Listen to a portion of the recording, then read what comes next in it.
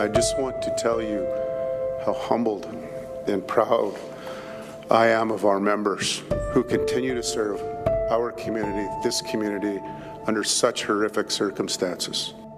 Today, the Edmonton Police Service has been marked by really an unthinkable and a horrific tragedy as two of our members have died in the line of duty. Constable Travis Jordan, age 35, had 8.5 years with the Edmonton Police Service, and Constable Brett Ryan, age 30, had 5.5 years with the Edmonton Police Service. Their lives and sacrifice will not be forgotten. That is Edmonton Police Chief Dale McPhee yesterday letting the media and the country know the names of the two young men who lost their lives in service for the Edmonton Police Service early Thursday morning. Still a lot of questions remain to be answered here. We haven't identified the suspect who was involved.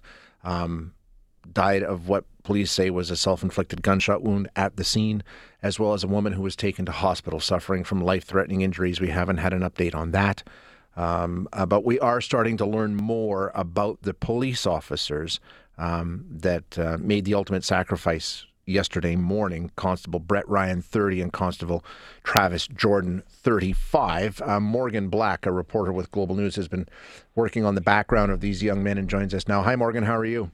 Hey, Shay. Thanks for having me.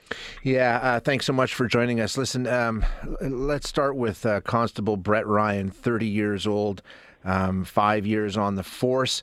We're learning a lot about him through one of the most remarkable, heart-wrenching social media posts I've ever seen made by his mom, Lori, yesterday.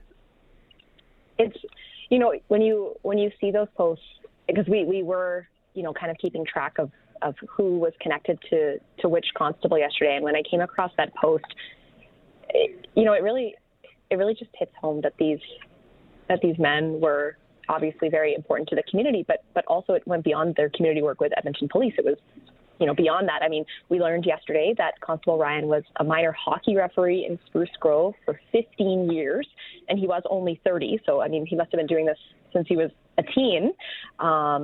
He was going to be a dad. He had a baby due this summer. We learned that from a friend who refereed with him at Spruce Grove Minor Hockey Association. And it's just, it sounded like he was a very, very wonderful person. Yeah, it does. No question. They talk about, how he was a pillar in the community, and not because he was a police officer, but because, like you say, the things that he'd done before. And you know what? The pictures that his mom shared on social media, I think you make a good point, because we see the official picture that comes out from, their graduation photo from the police service, or their official photograph that's taken by the Edmonton Police Service, and we see them as police officers. But the post that was put out by his mom yesterday was with family, in front of the Christmas tree and on the couch with, I assume, his wife. And it takes it out of that, well, this is a police officer, to this is a human being just like us. It really personalizes it, I think. I completely agree. Yeah, it's really striking to learn more about these two constables. And yeah, it's really sad. It's a difficult thing to report on. Yeah. And it's a difficult time for the city, because nobody wants to see someone so young and the family that surrounds them go through something like that. And and the service that not only he was involved with, but his wife as well. Both, he was a paramedic before, she's still paramedic. So these two have been in the interest of serving strangers right from the get-go.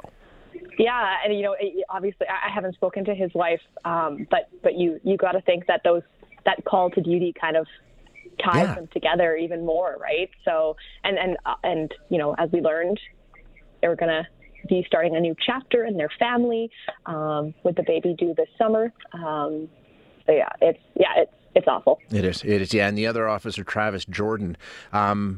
It didn't take long after the news and the identification came out yesterday morning, where people started to go, I remember that name. That's the Snow Angel. This guy had been in the media before because of just a really good deed, just being a really, really good guy, right? Yeah, and you'll remember, it feels like so long ago, but that was in early 2020. So, the COVID-19 pandemic was just starting, and I think a lot of people were down, and then you get this story, and Global Edmonton did the story. You get the story about this Edmonton police officer who chose to hand out a snow brush instead of a ticket, and that story went right across Canada. The post went viral, and you see the photo on globalnews.ca, and he's got that big smile standing beside the lady that he helped when he gifted her that snow brush. So it's really remarkable to get, because you don't often Google someone's name and then your own Global News article pops up that this was someone that we had featured for his good deed. It's a tough day when you peel back the layers of who an individual was beyond being their job. Exactly. Right? Yeah, it personalizes it, and which makes it better in some ways, but it also makes it harder. So, and I know it's a tough reporting assignment, Morgan. So, thank you for your work, and thank you for joining us today. I do appreciate it. Oh, it's my pleasure. I'm so happy to share a little bit more about who these gentlemen were, and I'm sure we'll learn more about them in the coming days, which I think will be a really good tribute to them. Absolutely. Morgan, thank you so much. Thanks, Shay.